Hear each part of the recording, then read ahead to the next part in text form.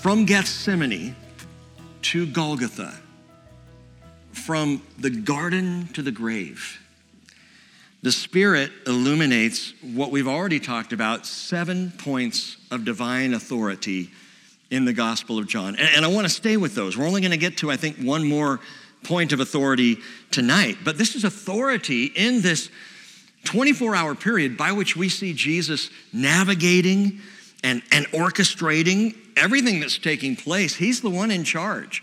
And as you approach these verses one by one, you start to realize, wow, Jesus is the one. It culminates in this decisive sacrifice that he accepted, that was part of the plan from before the foundation of the world. And so we already talked about, but just to remind you, John 18, verses 4 through 11, we saw his commanding authority there in the garden. It wasn't the cohort, it wasn't the Roman commander in charge, it certainly wasn't the chief priest. Jesus was in full command of the situation, controlling the dicey circumstances of his arrest, keeping it from blowing up in the garden. He controlled it, commanding authority. And then verses 12 through 24, the next part of that chapter, priestly authority. As he's taken to Annas, the former high priest, but still respected as the high priest by most of that time, taken before Annas, and Annas begins to question him, and then Jesus just turns it right around, and you start to wonder, who's the high priest here? Obviously, it was Jesus with priestly composure, high priestly authority. And then in verses 31 and 32, we recognize prophetic authority as Jesus declared the very manner of his own death. Not only did the Hebrew prophets declare the piercing of Jesus, the crucifixion, but Jesus himself said, this is how I'm going to die. This is how it's going to go down. And then in John 18, verses 33 and 34, we got to the fourth point of authority, what we call governing authority, as Jesus literally governs Pontius Pilate as their conversation. Now, he continues to govern the conversation as it goes forward with Pilate, but at that time, we just see Jesus is the one asking the questions. Jesus is the one turning it around. Jesus is trying to save Pilate, as it were, while Pilate's trying to condemn Jesus. It's remarkable, the governing authority. Now, again, we're going to cover one more point tonight. We'll get to it in a minute. But as we move toward the next point of authority, recognize there is a stark contrast here between the gentleness of divine authority and the severity of earthly cruelty. Verse 1, chapter 19. Pilate then took Jesus and scourged him. And this was remarkably cruel. These Roman punishments were not meant to be a slap on the hand and send you home without lunch. I mean, this was serious business. If you know anything about this, you know that scourging was done with what's called a flagellum. The flagellum was a multi-strapped leather whip, and usually at the end of each strap were chunks of bone or glass or metal, sharp chunks, and they would lash the flagellum across the back and shoulders, and then they would drag it over the flesh, mutilating skin, snapping sinew and muscle. Often it would go down to the bone. This was a horrible, horrible, brutal punishment of the Romans. And in verse 2, and the soldiers twisted together a crown of thorns and put it on his head and put a purple robe on him. And they began to come up to him and say, "Hail, King of the Jews," and give him slaps in the face. Where did they come up with the idea? Have you ever stopped and thought about that? A crown of thorns? What kind of sick person would come up? Hey, let's twist together some thorns and stick it on his head and call him a king. And the thing was, it was a game. It was a game to the soldiers. It was called the Game of Kings, the Basilinda. The Basilinda was an actual game that the guards of the Roman soldiers would play with whatever condemned man they had before them. In fact, the game of kings, or the game of the king, was to the face and to the countenance what scourging was to the back. It was all about demeaning and humiliating and roughing up a prisoner. Here's how it worked. The prisoner was given a robe, as we see with Jesus, And then they gave him a makeshift crown. In this case, it was a crown of thorns. It could be any kind of crown that they could get their hands on, but with Jesus, it was a crown of thorns. And they gave him a scepter of some kind, a reed or a stick. And then the soldiers began to bow down and pay homage to him. As we see here, "Hail, King of the Jews." And then as they stood up, they would just slap him across the face hard as they could.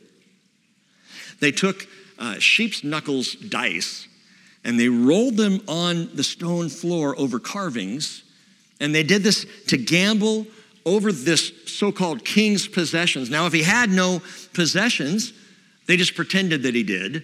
They made up stuff, and they would gamble over the pretended possessions. And then the winner of the game of kings earned the right to symbolically kill the king. This was their game. There's an ancient archway in Jerusalem. Some of you stood beneath it recently. We will stand beneath it again. You come with us next May. I'll show this to you. It was built in 135 AD by Hadrian. It's called Hadrian's Arch. And a church then ultimately was built over that location once it was excavated and discovered in 1856. And this church sits now at the northwest corner of the Temple Mount over the ruins of what we've talked about recently, what was called the Fortress of Antonia. Fortress of Antonia. The Bible calls it the Praetorium. We recognize it as Roman HQ, Pilate's Hall of Judgment. Pilate didn't stay there. He had quarters there. He tended to stay in Caesarea Maritima, much nicer up by the cool sea. But he would come down for the high holidays, such as Passover, and stay there at the Praetorium. And there were a number of Roman soldiers that were stayed there. Not all of them. It wasn't a full battalion barracks, but there were some there for the soldiers to be there as well. And etched in the stone floor, the 2,000-year-old stone floor, remained the markings of the game of kings, and you can see it. It was one of the most stirring things that I saw first time I was in the land, to see, there it is. That's the game they were playing. This kind of a circular etching, and then there are little marks in it, little Roman numerals, and they would roll the dice over these, and however the dice landed, that's how they would play this really sick game. How ironic that these Roman soldiers are playing the game completely unaware that this man was and is and will forever be the King of Kings. That's the source of the crown of thorns, the robe that's on Jesus. They're playing a game with the King of Kings. Verse 4, Pilate came out again and said to them, "Behold, I'm bringing him out to you so that you may know that I find no guilt in him." Jesus then came out, wearing the crown of thorns and the purple robe. And Pilate said to them, "Behold the man." By the way, Hadrian's Arch goes by another name, a name that was given to it after the fact, Ecce Homo. And Ecce Homo, the Latin means, behold the man. They call it the Behold the Man Arch because the man stood there draped in purple, dripping blood from his brow. By the way, the crown of thorns, it was woven either from date palm branches or perhaps from acacia branches, the desert acacia. Those are both very common in the land, and both have radiating spikes, radiating thorns that come out of the branches, and the branches are bendable, so crafting a crown of thorns would not be difficult to do. And you know what's interesting to me? Those branches are marked by the son Adam, the first Adam. They're marked by his sin. Genesis 3:17, "Cursed is the ground because of you, and toil you will eat of it all the days of your life, both thorns and thistles it shall grow for you, and the crown of thorns could not have been twisted together but for the curse of sin." There would be no thorns. But when sin entered the world, part of the curse was thorns and thistles. And so thorns would begin to grow on acacia trees, on desert palms. And suddenly now you have this ability to craft a crown of thorns. The Lord had to know that with the curse, thorns would one day be driven right into his brow. That he would take the curse to break the curse of sin for us. But what is Pilate doing here? He says, "Behold the man." What's he doing? He's trying to release Jesus. If you've read the story, you recognize that Pilate, he's not a good guy, but he's not the betrayer either. He's a government official who could really care less about the Jews. He's a ladder-climbing Roman. He got this assignment in Judea, which he shouldn't have gotten, by the way, because he was not of the right blood to get it. It was given to him as a favor. Besides the fact Judea was a faraway place from Rome and kind of a hotbed of a pain for the emperor. So he said, yeah, let's send Pilate over there. We'll give him that. And so here's Pilate, and he's not connected to Jesus. He has no reason to release Jesus, except for the fact that he says over and over, I find no guilt in him. How can I condemn this man to death when there's no reason to condemn him? And he really doesn't want to do the Jews any favors anyway, so he's trying to release him. And it's apparent that he thinks if he can make Jesus into a poor, pathetic figure, that maybe they'll have some compassion. Maybe that will appease their bloodlust. If they see that he's already bleeding, that he's already beaten up a bit, and looks like a fool in this purple robe and this thorny crown, maybe that will assuage their hostility. Isaiah 52, verse 14, tells us that his appearance was marred more than any man, and his form more than the sons of man. And you might think, okay, but comparing even the worst of the beatings and the flagellum and the crucifixion of Jesus, I mean, people have been, in 6,000 years of Western civilization, people have been pretty brutalized. I mean, beaten unrecognizable, but he was marred more than any man. How is that possible that Jesus was marred more than any man? Well, when you come from glory, the distance from his visage in heaven to his face there standing under Hadrian's Arch, which actually wasn't even there yet because it wasn't built to 135. So standing on that pavement, the distance is huge. No wonder he was marred more than any of the sons of man. And by the way, side note on this, the devil is still trying to mar his appearance. The devil's doing everything he can to brutalize and mar the appearance of Jesus, not like Pilate to release him, but to try to overthrow his church. That's what he wants to do. Steal, kill, and destroy, right? That's his MO. That's what Satan does. And right now, he is working overtime to attempt to make the body of Christ appear one of two ways. Either to appear weak and ineffectual, inviting sin in, having no standard of holiness, no righteousness as per the Bible. Whatever goes, it's all fine. However you want to live, just come and we'll hang out together. Weak, ineffectual, useless, basically. That's one option that Satan has been trying to undermine the church with. The other one, and it concerns me greatly now, and that is what you could call a Christian nationalistic threat. Or you may start to see this a lot in the news because especially the anti-Christian news is going to be talking about Christian nationalism. And I struggle with this because I am both a patriot and a Christian.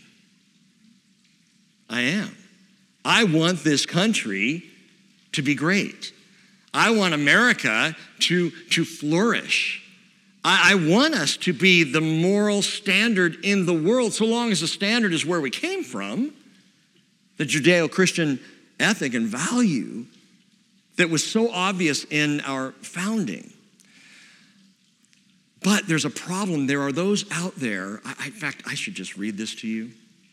You're not going to like it, but that's okay. In World Israel News, the headline is Jews Not Welcome. And then it goes on to say, this may come from a left-leaning position just trying to make Christians look bad, but understand that this is out there.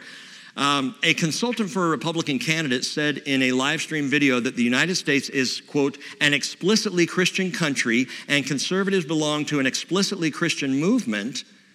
The Jerusalem Post reported that on Tuesday evening. And at first I'm like, okay, well, I like the idea of us being a country based on the values and the standards of Jesus. I'm good with that.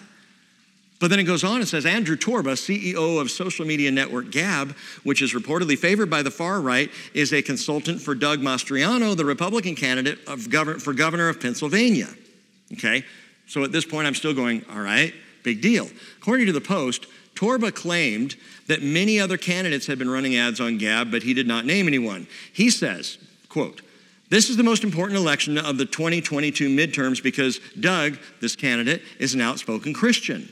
Now he says that, and I'm like, okay, I'm good with that. I'm good with electing a Christian. And then he says, "We are going to build a coalition of Christian nationalists, of Christian candidates at the state, local, and federal levels. We're going to take this country back for the glory of God." And I start to get uncomfortable. And the only reason I start to get uncomfortable is anytime you take the church and the state and try to marry them, you have Pergamos in Revelation chapter 2, the city of Pergamos, which means objectionable marriage. You don't want to marry the two because, trust me, the state is inherently not Christian. But let me read on. He says, "My policy is not to conduct interviews with reporters who aren't Christian or with outlets who aren't Christian." And Doug has a very similar media strategy where he does not do interviews with these people. He does not talk with these people. He does not give press access to these people. And I read that and I thought, well, wait a minute. These people are the very people we want to save. I was these people once. Many of you were these people. Non-believers, non-Christians. But if we as Christians are like, we won't have anything to do with them, you might say, okay, relax, Rick. You're not getting it. Well, let me read a little further because you're not upset yet. And then he says, quote, "These people," non-Christians, "are dishonest, they're liars, they're a den of vipers, and they want to destroy you. My typical conversation with them when they email me is, repent and accept Jesus Christ as your Lord and Savior, and I take it as an opportunity to try and convert them." Have you ever tried that with a non-believing friend? Have you ever gone to a non-Christian and said, "Listen, you are one messed up sinner, and you need to repent. Let me know when you're ready"? I mean, does that work? I mean, maybe in the rare instance. And then he goes on to say, oh, you're going to love this. Regarding non-Christian, actually Jewish conservative commentators like Ben Shapiro and Dave Rubin, he said this: "These people aren't conservative. They're not Christian. They don't share our values. They have inverted values from us as Christians. So don't fall for the bait of populism. Don't fall for the bait of this pseudo-conservatism, big tent nonsense. This is a Christian movement. This movement needs to be centered on the gospel and the truth of God's word and of Jesus Christ." Now, see, that I don't have a problem with. But he goes on and says, this is the only way it's going to work. We don't want people who are atheists. We don't want people who are Jewish. We don't want people who are, non-believers, agnostic, whatever. This is a Christian movement. That's Christian nationalism. And I have a huge problem with that. And I told you before I even started reading that, I am a Christian and I am a patriot and I love America and I want what's right for America. And I'll tell you right now, as a politically speaking, I'm conservative. But the love of Jesus, it is the kindness of God that leads to repentance. It is not convert or die, which is the attitude that is coming out. And it comes from what we've talked about before called kingdom now theology, dominionism, that says we are going to create the kingdom on earth. We're going to develop it. We're going to prepare it. We're going to conquer the world for Jesus. And then he'll come back and we'll hand it to him as a gift. As if we had that ability. So I see the devil brutalizing the body of Christ. On the one hand, kicking the doors wide open to any kind of immorality, anything, regardless of whether the Bible addresses it or not. Just, hey, come on in. You don't have to do anything. Don't have to change. Don't have to, accept God's standards. Ineffectual Christianity. And then over here on the other side, this Christian nationalism that says we're going to stick it to the non-believer. And I look at that, and I'm just being really honest with y'all. I'm way off note, okay? But I look at that, and I think, how do I, as a Christian who loves Jesus and loves my fellow humans and wants my fellow humans to be saved, How do I manage in this world when I've got these two perceptions out there and they are being driven by the devil? He is pushing this stuff, whether even a lot of it is legitimate. Some of it is on the one side and some of it is on the other side. Most of us as Christians really do love people. I know most of you do. All of you. We love people. We want to see the gospel go forth. We want to see people saved. That is our entire mission. And yet, the devil's working really hard to brutalize the body of Christ. So how do we deal? Because I can get discouraged. Maybe you can too. How do we stand up and stand against the deceit that is coming from both directions against the church in these last days? And I immediately go back to the very first time the word church is used in the New Testament when Jesus said, "Upon this rock, I will build my church. And the gates of Hades will not overpower it. Upon this rock, I will build my church." So first of all, I go, great, Jesus, you can build it because I can't. I'm no church builder, he is. But he says, and this is the key to us, upon this rock, I will build my church. Upon what rock? Upon faith that he is the Christ. That's what's going on in that scenario. In that situation at Caesarea Philippi. Peter has just declared, "You are the Christ, the Son of the living God." And Jesus says, "Blessed are you, Simon, son of Jonah. But you didn't figure this one out on your own. My Father told you this." And he goes on to say, upon this rock, which is the rock of the faith that Peter just declared, faith that Jesus is the Christ. On this rock, the church is going to grow. The church will be built. I will build it. And so our part in this is to keep our eyes on the rock, to keep our faith in Jesus. When we get discouraged by some nationalistic fervor that is not godly, when we get discouraged by just the open door policy of anything goes, we stop looking at either one and we look to Jesus and we put our faith in him because that is how he will build his church. And when I talk to people about Jesus, I don't go up and say, "You're a mess and you better repent or you're going to hell." I say, "You know what? You need to know a guy named Jesus. He really loves you. He can change your life and save you for all eternity." That's a completely different thing. And from the other perspective, but you know what? Jesus knows what is damaging to you. Jesus knows lifestyles and sin behaviors are bad because they hurt you. And it's a different approach when my faith is in Jesus. Colossians 1:18 says he is also the head of the body, the church. He's the beginning, the firstborn from the dead, so that he himself will come to have first place in everything. And listen to me, the head that took the crown of thorns rose victorious. So I ask you, in the words of Paul tonight, who will bring a charge against God's elect? God is the one who justifies. Who is the one who condemns? The World Israel News article? Some media outlet trying to denigrate the church? You know, with Satan in the background? Who will bring a charge against God's elect? He goes on to say, Christ Jesus is he who died, yes, rather who was raised, who's at the right hand of God, who also intercedes for us.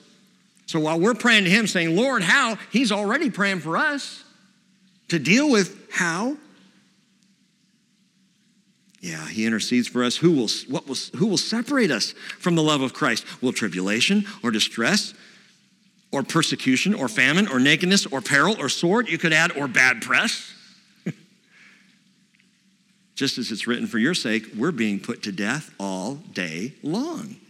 We were considered as sheep to be slaughtered. Oh.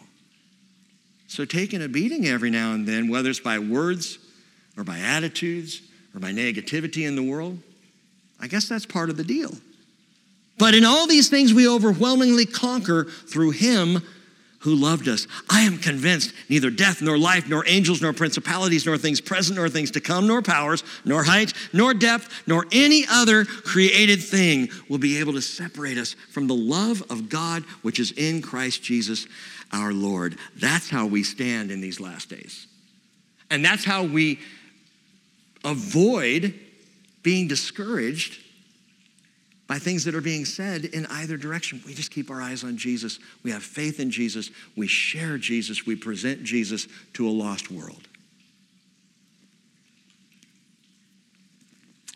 Back to Pilate. 3 times here in chapter 18 and 19, the 2 chapters, 3 times he says, I find no guilt in him. Back in verse 38 of the previous chapter, in verse 4, in verse 6 of chapter 19, I find no guilt in him. I find no guilt in him. He keeps coming out. I find no guilt in him. So when he now says, behold the man, again, he's trying to present a pathetic, beaten up, beaten down, humiliated Jesus.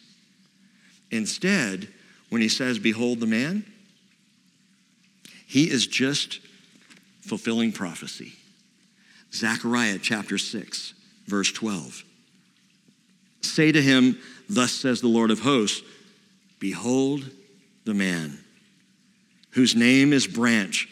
For he will branch out from where he is, and he will build the temple of the Lord. Yes, it is he who will build the temple of the Lord, and he who will bear the honor and sit and rule on his throne. Who rules on a throne? A king, right?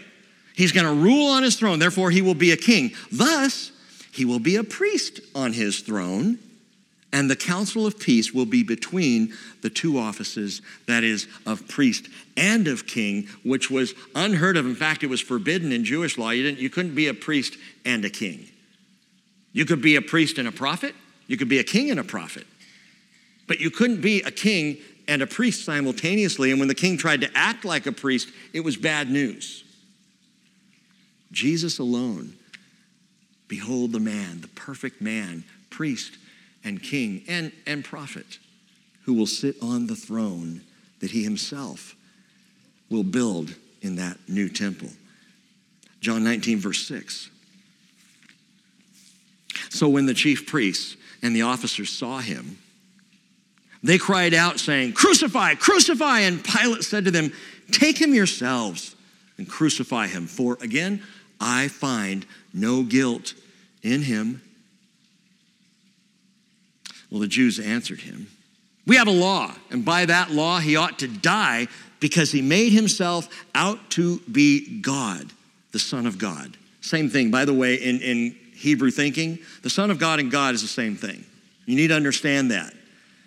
When they say he made himself out to be the Son of God, that is blasphemy, because to be the Son of God, from again, the Hebrew perspective, is to be God, to have the same authority as God himself. Therefore, when Pilate heard this statement, he was more afraid. We start to realize behind the scenes, Pilate is trembling in his toga. He's shaken here. This is over his head. This is way above his pay grade. And he entered into the praetorium again and said to Jesus, where are you from? Interesting question, but Jesus gave him no answer. So the chief priests here, they betray the real reason that they want Jesus dead, that he claimed to be God. We've been seeing this throughout the entire Gospel of John. So now even his enemies are bearing up this fact that Jesus claimed to be God, that Jesus claimed divinity. And so suddenly Pilate's hearing all this and he's putting it together and he's starting to realize this is a bigger deal than he thought. This isn't just some pathetic little rabbi who's in trouble with his people. Suddenly now this is a big deal and he's trembling and he's fearful, and right about this time something else happens that makes it worse. It doesn't help ease his alarm. Matthew 27:19 tells us, while he was sitting on the judgment seat, his wife sent him a message saying, have nothing to do with that righteous man, for last night I suffered greatly in a dream because of him. History tells us that Pilate's wife went on to be a follower of Jesus. Pilate himself ultimately committed suicide. Verse 10. So Pilate said to him, you do not speak to me? Do you not know that I have authority to release you? And I have authority to crucify you? And Jesus answered, you would have no authority over me unless it had been given you from above. For this reason, he who delivered me to you has the greater sin. Commanding authority, priestly authority, prophetic authority, governing authority, and now, number 5, the heavenly authority. The heavenly authority. Pilate had no authority here that was not God-given. And note that no governor, no king, no ruler, no president, no potentate ever does. We got to square this in our understanding of God and our theology. But if someone is in a position of power, it's because God determined that person needs to be in that position of power. For God's purposes. For his rule and his authority. But no one governs, but that they govern by the authority first of God. Daniel 2:21 says, it is he who changes the times and the epochs. He removes kings and he establishes kings. He gives wisdom to wise men and knowledge to men of understanding. So the final authority, well, it comes down from heaven. Listen to what Paul says. Ephesians chapter 1. Where am I there? Ephesians chapter 1. I didn't mark that. Verse 17. Paul says, I pray the eyes of your heart. Verse 18. I pray the eyes of your heart may be enlightened so that you will know what is the hope of his calling? What are the riches of the glory of his inheritance in the saints? And what is the surpassing greatness of his power toward us who believe? These are in accordance with the working of the strength of his might, which he brought about in Christ when he raised him from the dead and seated him at his right hand in the heavenly places, far above, listen to this, far above all rule and authority and power and dominion and every name that is named, not only in this age, but also in the one to come. And he put all things in subjection under his feet and gave him as head over all things to the church, which is his body, the fullness of him who fills all in all. Pilate didn't know what he was doing, but Pilate was serving under the authority of God. God placed Pilate into this role at that time, and he was clueless. And Jesus sets him right when he says, Pilate, you wouldn't have this authority unless it had been given to you from above. And he goes on to say, the greater sin belongs to another. You know what that implies?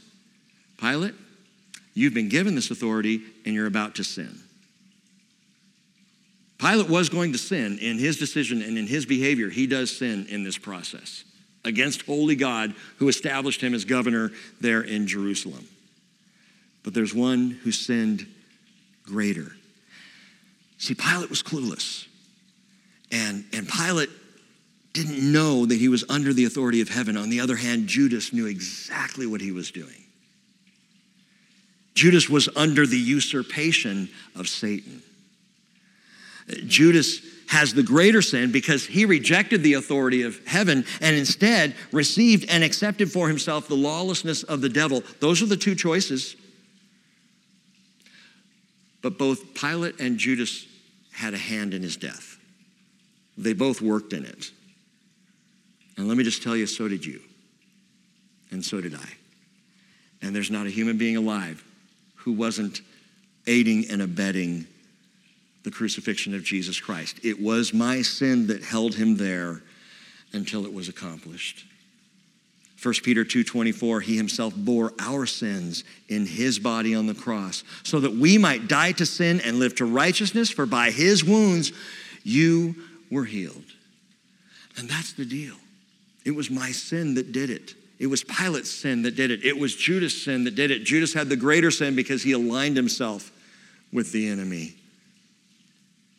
But it was our sin that sent Jesus to the cross. And to hear him say, forgive them from the cross, that means everything. By the way, it makes it a whole lot easier for me to forgive others when I know how I've been forgiven. I want to repeat this verse to you. We've read it a few times recently. Ephesians 4:32. Be kind to one another, tenderhearted, forgiving each other, just as God in Christ also has forgiven you. And I'm not sorry to harp on this. I'm going to harp on it one more time. If you're having trouble forgiving anyone, you need to stop and think, how did God in Christ forgive you? When I remember that, I can forgive anything. anything, because there's nothing worse that's been done to me than what was done to Jesus, who said from the cross, forgive them, they don't know what they're doing. And so we are called to forgive in that same way. John 19, verse 12. As a result of this, Pilate made efforts to release him. But the Jews cried out, saying, if you release this man, you are no friend of Caesar. Everyone who makes himself out to be a king opposes Caesar. Oh, so the chief priests are now friends of Caesar's? They are aligning here, my friends. They are aligning with the very government that they so hated against the Messiah who was there to save them. It's just stunning how blind they are. James chapter 4, verse 4 says, whoever wishes to be a friend of the world makes himself an enemy of God. And you just see it play out here among the chief priests. They are making themselves an enemy of God himself by choosing allegiance to Caesar. Choose your allegiance. We all have to make the choice. Now let's put these two things together. We just talked a minute ago about earthly authority. And it's true that no earthly authority exists without the will of God. But then on the other hand, we have to choose our allegiance. So am I not to be or am I to be in subjection to the governing authorities? Romans 13. 1 Peter chapter 2. Am I supposed to bow to the whims and the will of the government? And we've been through the crucible on this, haven't we?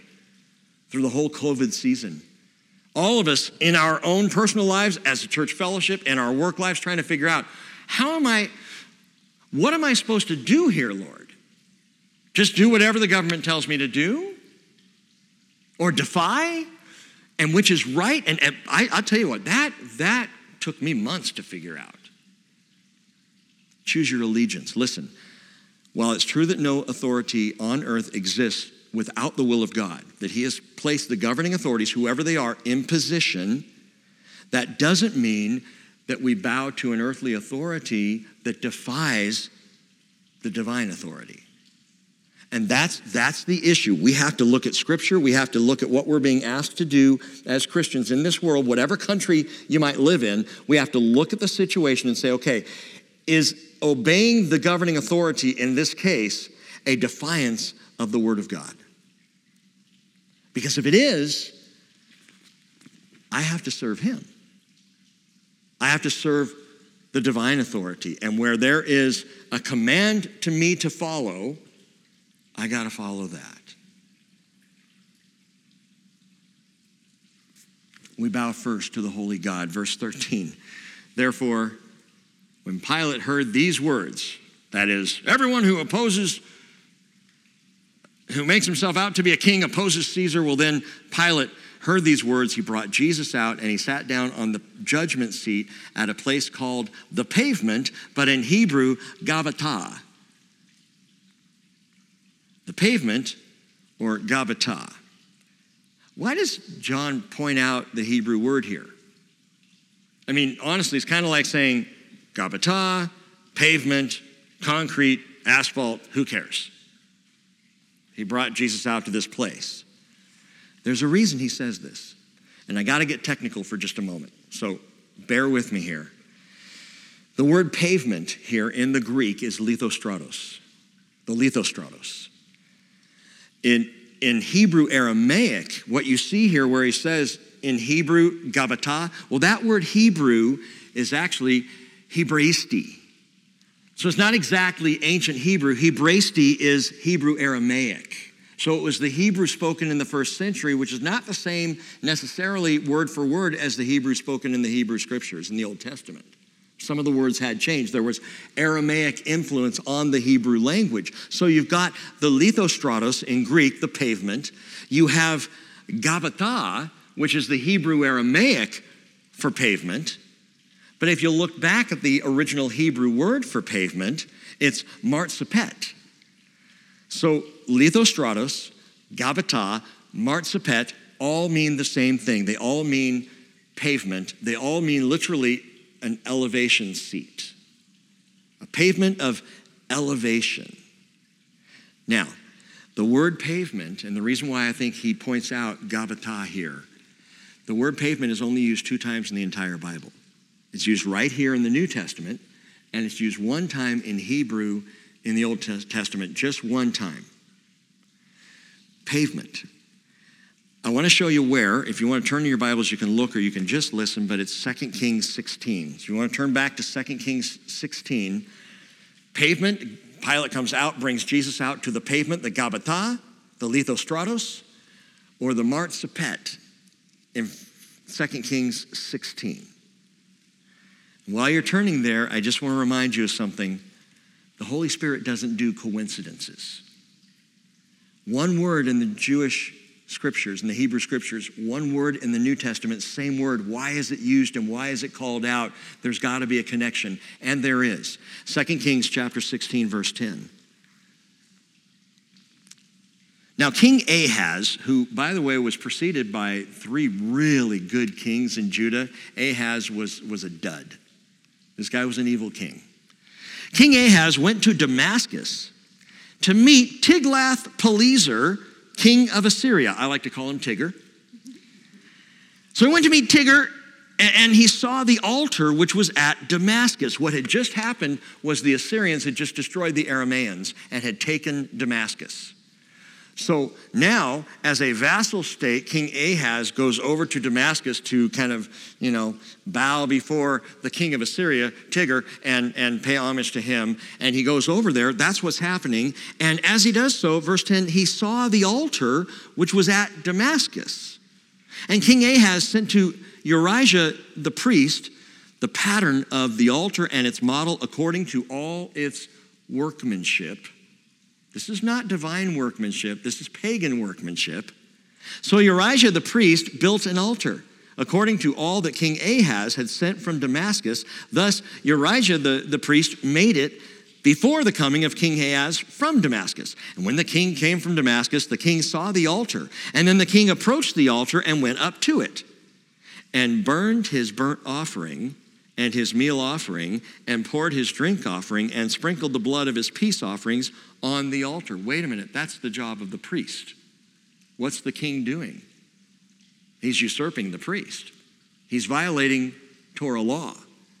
Verse 14, the bronze altar which was before the Lord, he brought from the front of the house, and between his altar and the house of the Lord, and he put it on the north side of his altar. So the bronze altar, God's altar, the one that God had designed and said to set up in the temple, he brings it out. He sets it to the side, just in case he might need it. People do that. They set aside faith, they set aside church, they set aside Christianity, but they keep it close just in case they might ultimately need it again. And King Ahaz, verse 15, commanded Urijah the priest, saying, upon the great altar burn the morning burnt offering and the evening meal offering and the king's burnt offering and his meal offering with the burnt offering of all the people of the land and their meal offering and their drink offerings, and sprinkle on it all the blood of the burnt offering and all the blood of the sacrifice. But the bronze altar shall be for me to inquire by. So we're going to set that aside. I'll keep it for myself ultimately if I need to, but I want you to use my new altar, the one I got from the designs from Damascus. Okay, you with me here? So Urijah the priest did according to all that King Ahaz commanded. Watch this, verse 17. Then King Ahaz cut off the borders of the stands and removed the laver from them. That's the bronze laver called the bronze sea that they would wash in in the temple court. And he also took down the sea from the bronze oxen which were under it and put it on a pavement of stone. A pavement of stone. Okay. Pilate brings Jesus out to the pavement, the Lithostratus, the Gabbatha. Now Ahaz is changing up the courtyard there of the temple. He puts the bronze laver on the pavement. What's the connection there? Well, again, it's the same word, only used 2 times in the entire Bible. Ahaz is remodeling the temple court with a pagan pavement to look like Tiglath-Pileser's. Why is he doing this? I think because he was a real Tiglath-Pileser. See, pleaser, he's pleasing. She's a Tiglath-Pileser. Wow. Point is, here you go. Here's the point. Ahaz and Pilate both are giving in to apostasy. what we're seeing here, they're giving in to apostasy. Where? At the pavement. The pavement is just a connection point between the two stories, but what we see in the two stories is stunning because they are the reverse. That is, in the one with Ahaz, a Jewish ruler was being swayed by a Gentile pagan. Here, with Pilate, a Gentile pagan is being swayed by Jewish leaders who are in rejection of their own Messiah. And in both instances, this is an offense before the Lord. In both instances, godly divine authority is being overthrown for not human authority, but satanic authority. In the rejection of God's standard with King Ahaz and of God's Messiah here with Pilate. And so the two are connected here. Listen, if my faith is not formed around the person of Jesus Christ, who he is and what he says, it will eventually conform to the lies of the enemy. Ahaz was conforming to the pagan nations around. He was going the direction of the devil, conforming because he was not conforming to the law of God, because he was not following the truth of God's word. And that's what happens. That's what happens to you and to me, and it's what happens to people in this world. If we choose Jesus, then we will conform to Jesus and his word and his standards and his righteousness. That's what I have to go by. If I don't conform to Jesus, I will conform to the enemy. Remember I told you about those two different attitudes that are kind of on two wings of the church, ineffectual and commandeering, commanding. Both are in trouble because neither one is conforming to Jesus Christ. And if I don't conform to him, I will conform ultimately to the devil. And that's the warning before us. And Pilate right here, he is just completely overwhelmed. Completely overwhelmed. Do you remember what Jesus said? John chapter 8, verse 43. He said, "Why do you not understand what I am saying? It's because you cannot hear my word." And he's talking perhaps even to some of these same chief priests and Jewish leaders. He says, "You're of your father, the devil." That's harsh, but it was absolutely true because they weren't listening to him. And if you're not going to listen to him, you're going to listen to the devil. He says, "You're of your father, the devil. You do not, and you want to do the desires of your father." John 8:44, "He was a murderer from the beginning, does not stand in the truth because there's no truth in him. Whenever he speaks a lie, he speaks from his own nature. He's a liar and the father of lies. But because I speak the truth, you do not believe me." Listen, why is it that people reject the truth of Jesus? Because they are fashioning their faith around the enemy. That's what Ahaz was doing. It's what the Jewish leaders are now doing. And Pilate is caught up in this. Even as the high priest, Uriah at the time, was caught up in this. Verse 14, "Now it was the day of preparation for the Passover. It was about the 6th hour. And he said to the Jews, 'Behold your king.' So they cried out, 'Away with him, crucify him.' And Pilate said to them, 'Shall I crucify your king?' The chief priests answered, 'We have no king but Caesar.'" You know, in that moment, it's like they were suddenly thrust right back to the days of the judges, the days where there was no king in Israel. "We have no king but Caesar." So he then handed him over to them to be crucified. Who is your king?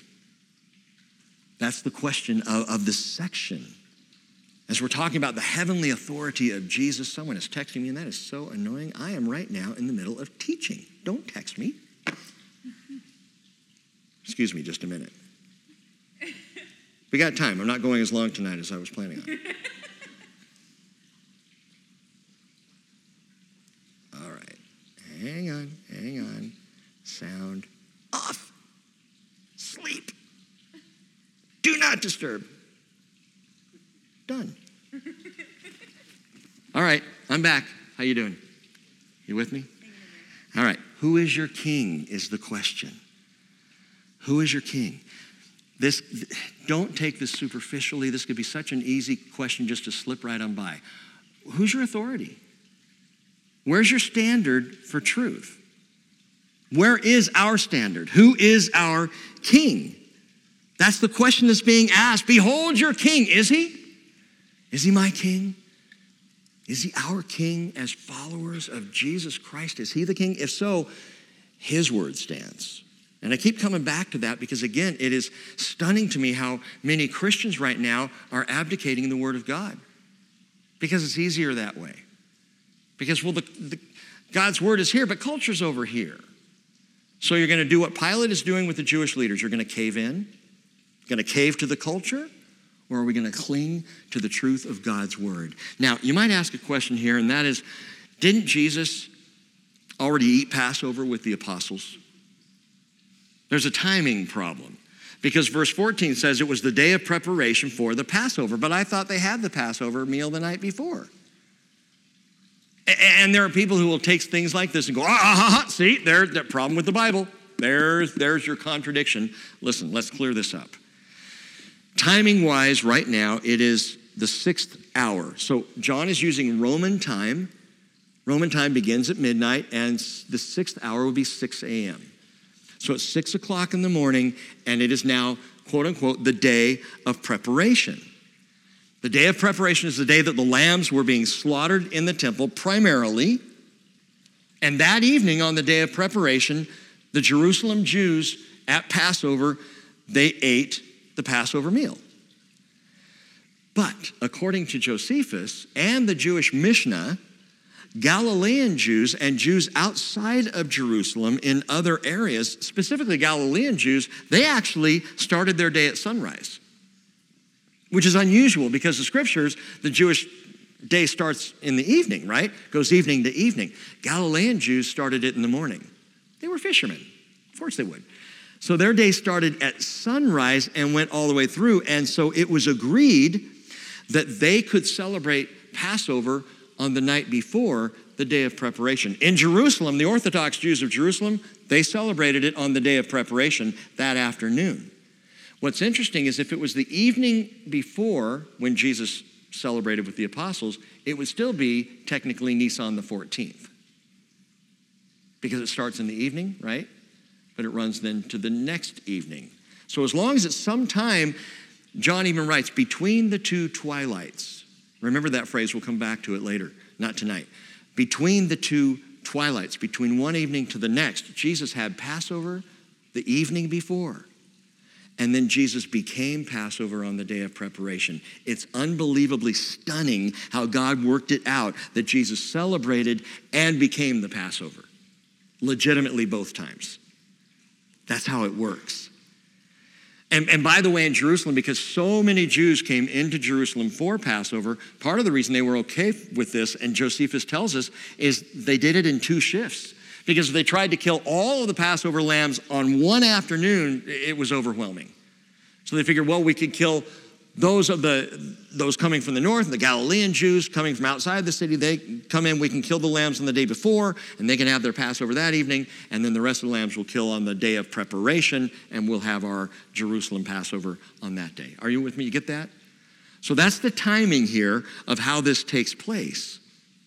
And it's important because at the same exact moment that the Passover lambs were being sacrificed, Jesus was on the cross. When it says, he handed him over to them to be crucified. Which is why Paul said correctly, 1 Corinthians 5:7, Christ our Passover also has been sacrificed.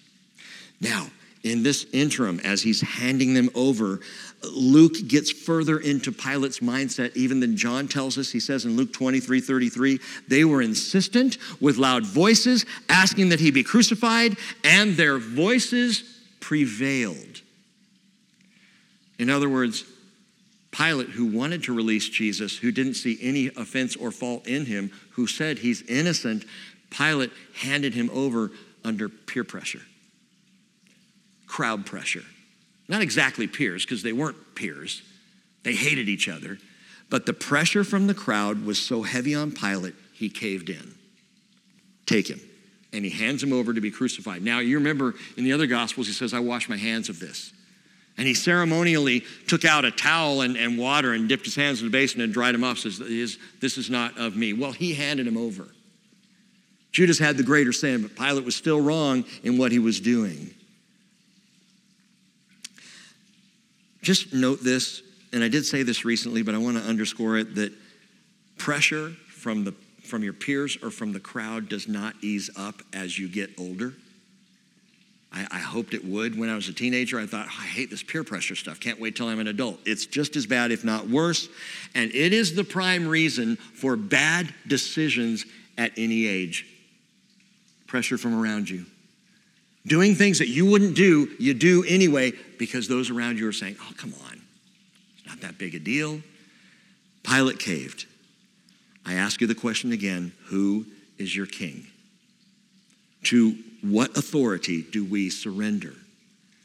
Paul said in Galatians 1:10, am I now seeking the favor of men or of God?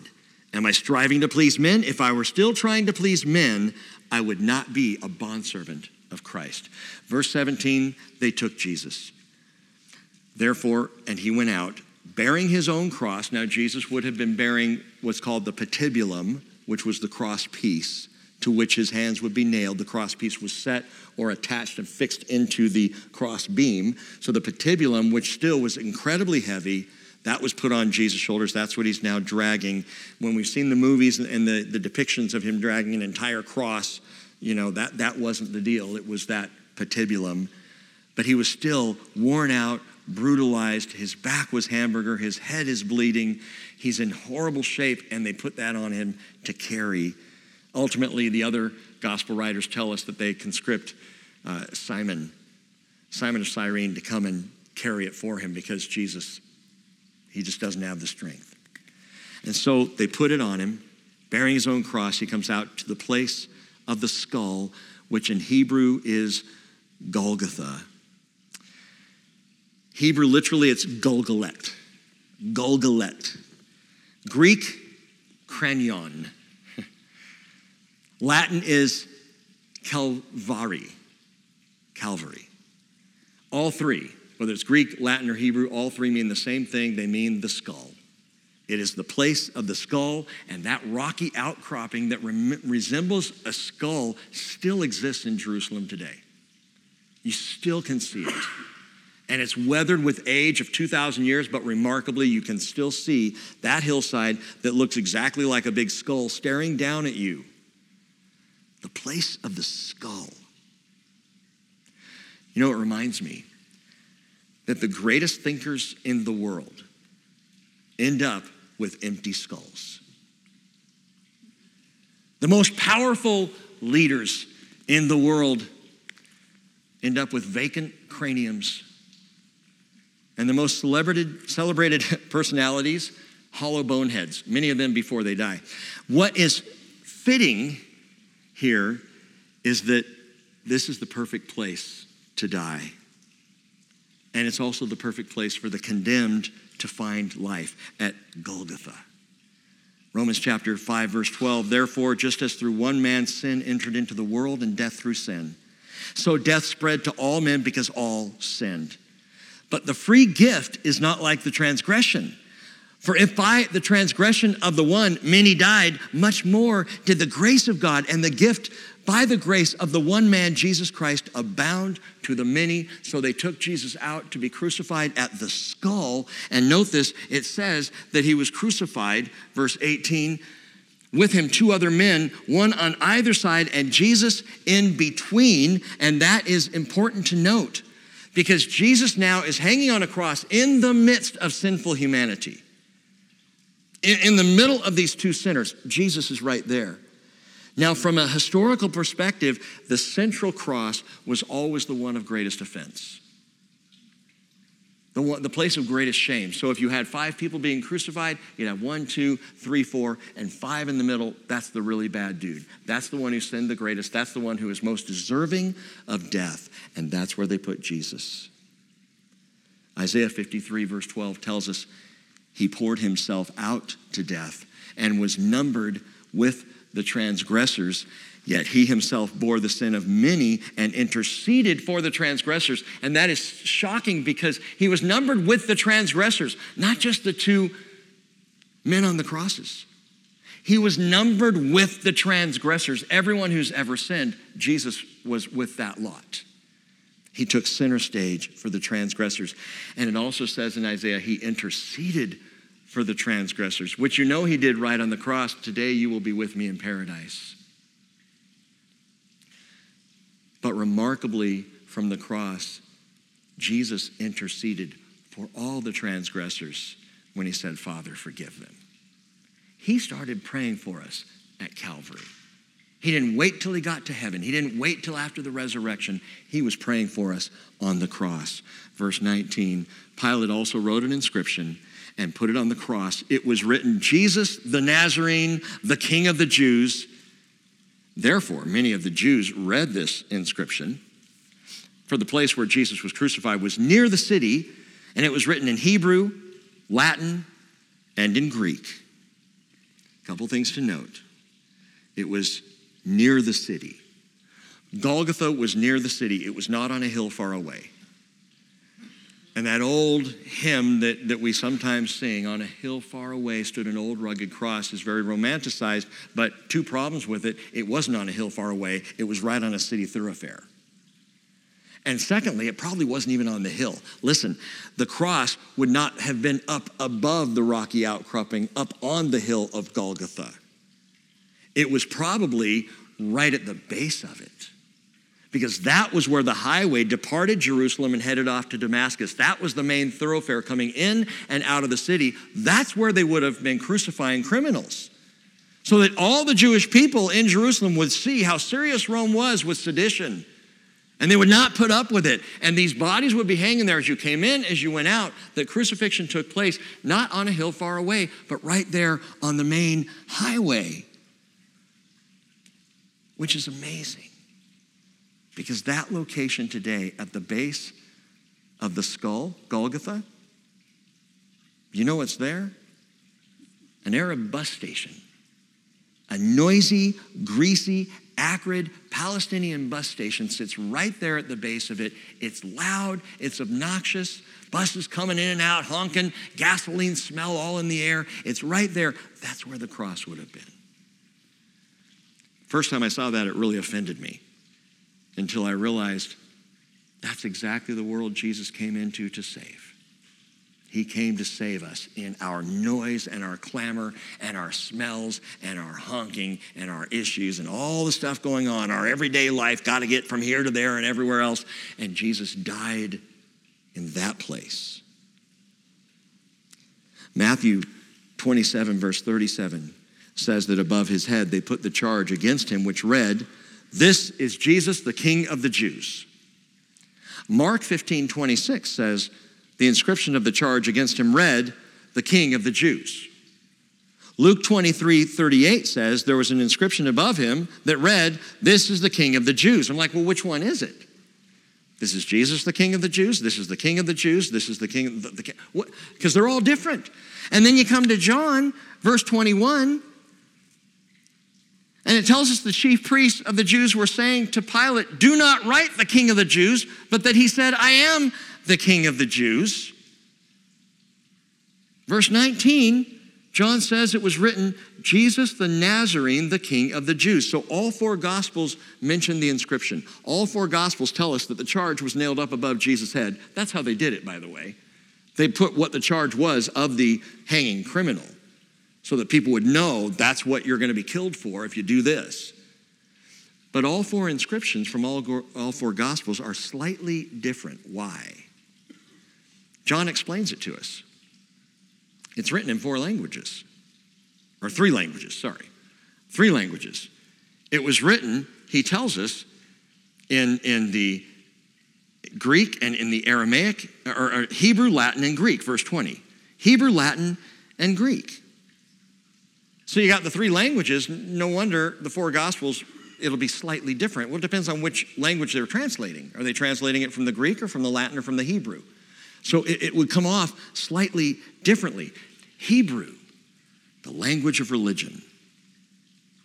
Greek was the language of culture and education, the common language. Latin was the language of law and order, the language of Rome. Pilate made sure that this inscription was written in all three so it could be clearly understood. Now understand this, Pilate meant this as a dig.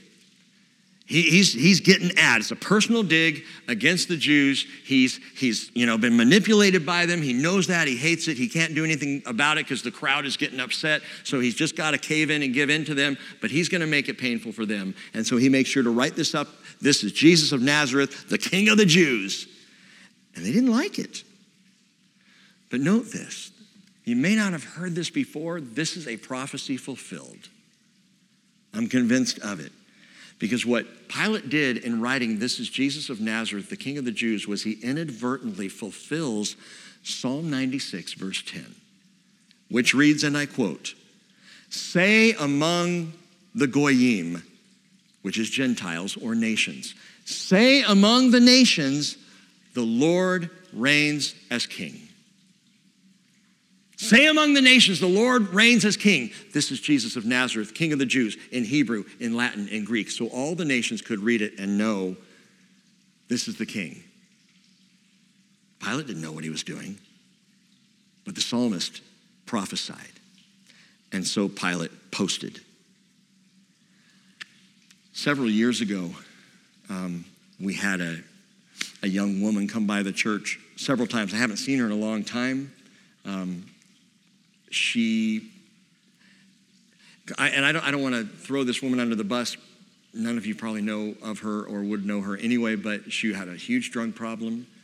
She would show up. We found needles sometimes in the bathroom when she would come in and ask, could I just use the restroom and come in and out. And she wasn't all there. And I don't know at times if she was high or if she was mentally unstable or what really was going on. But she was very agitated one day.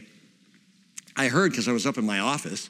And Brian Martin was serving with us at the time, and Brian and Eva are downstairs, and they're trying to slowly help this young woman, and Eva would remember this story, trying to help this young woman out the door because she was not in her right mind. And she gets out to the parking lot. Meanwhile, I hear this, so I come down the stairs, and, I'm standing about 10 feet behind them because I don't want to be seen. But she's out there by the parking lot. She's turning around. She's shouting back at us. Remember this, Eva? She's shouting, "Jesus is for everyone." She turned around and walked a little further, and we were trying to help her. We were saying, how can we help, And she was just angry and agitated. "Jesus is for everyone. Jesus is for everyone," she said as she crossed the parking lot and headed out toward the woods and off the property. And I just remember that. I'll never forget that, echoing in my head, Jesus is for everyone. And I'm like, yes. Yes, that's why we're here. Yes, Jesus is for everyone. She didn't even know what she was saying at the time. But you know what? She was absolutely right. Jesus is for everyone. He is for every ethnic, linguistic, racial, and cultural background on the earth. Revelation 5:9 tells us they sang a new song saying, "Worthy are you to take the book and to break its seals. For you were slain and you purchased for God with your blood men from every tribe and tongue and people and nation," ethnic, linguistic, racial, and cultural. And Jesus died for the entire world. But you've got to receive the purchase, the redemption on his terms, not on yours. That's the deal. He died for everyone, but we come to him on his terms because he has the authority. He is the Lord. And that was the chief priestly problem. See, even here at surface level, they want to change the sentence. Don't write the King of the Jews, but that he said, "I am the King of the Jews." So on the surface, what's going on here? Well, they're saying, don't say that we think that. Say this is what he claimed, not what we think. And the problem was they refused to accept his terms of redemption, his terms of authority and rule. But you Bible students know there's something else amazing here. If we look more closely at this written in Hebrew, Jesus the Nazarene, the King of the Jews, it likely read as follows: Yehoshua Hanatzri v'Melech Hayudim. Let me say it again: Yehoshua Hanatzri v'Melech Hayudim. 4 words. 4 words, and the first letter of each word is as follows: Yad, Cheh, Vav, and Cheh. Yah, Ched, Vav, Cheh. YHWH, Yahweh. Yahweh. Some thinking Jews looked up at the inscription in Hebrew and they saw the first letter of 4 words spelling out Yahweh. And they said, no way. It freaked them out. Yahweh, I am. Now I'll tell you right now, if you want to Google this, some argue it. Some say, no, that's not how it would be spelled in Hebrew. Listen, the spelling is tricky. But as I said before, the Holy Spirit doesn't inspire by coincidence. And I am absolutely convinced that this is what they saw, that was the correct spelling. And here we are, 2,000 years later, and people want to undermine it and say that that's not the case. But I know that Hebrew is Yehoshua Hanatzri v'Melech Hayudim. And those 4 letters spell out Yahweh. So I think that's exactly what they saw when they looked up and saw this writing. Pilate answered and said, what I have written, I have written. And you know what? It is not because Governor Pilate wrote this that the words bore any authority. Remember, he was under the authority of heaven. He was a man under authority, didn't even realize it. His authority came from above, and it was written from before the foundation of the world. Listen to Peter, 1 Peter 1:17. If you address as Father the one who impartially judges according to each one's work, conduct yourselves in fear during your time of your stay on earth, knowing that you were not redeemed with perishable things like silver or gold from your futile way of life inherited from your forefathers, but with precious blood, as of a lamb unblemished and spotless, the blood of Christ.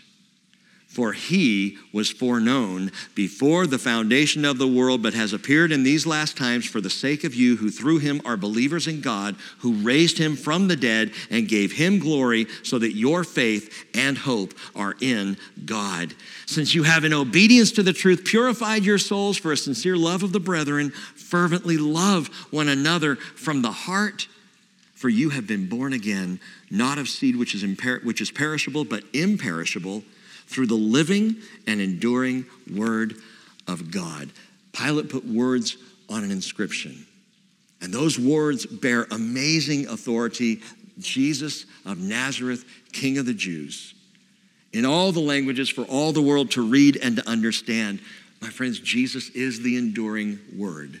He is the word of our faith, spoken, written, alive, and returning, the King of Kings from before the foundation of the world. And we'll pause right there for tonight. Let's pray. Lord Jesus, I just keep being drawn back to the importance of your authority over our lives. I selfishly pray for myself in the moment right here and now, Lord, that I need to be under your authority fully. We as a fellowship need to rest in the comfort and the peace of your authority fully. I pray, Lord, that we would be given by the power of your Spirit the ability to be uncompromising with the word of the truth, and equally uncompromising with the offer of grace.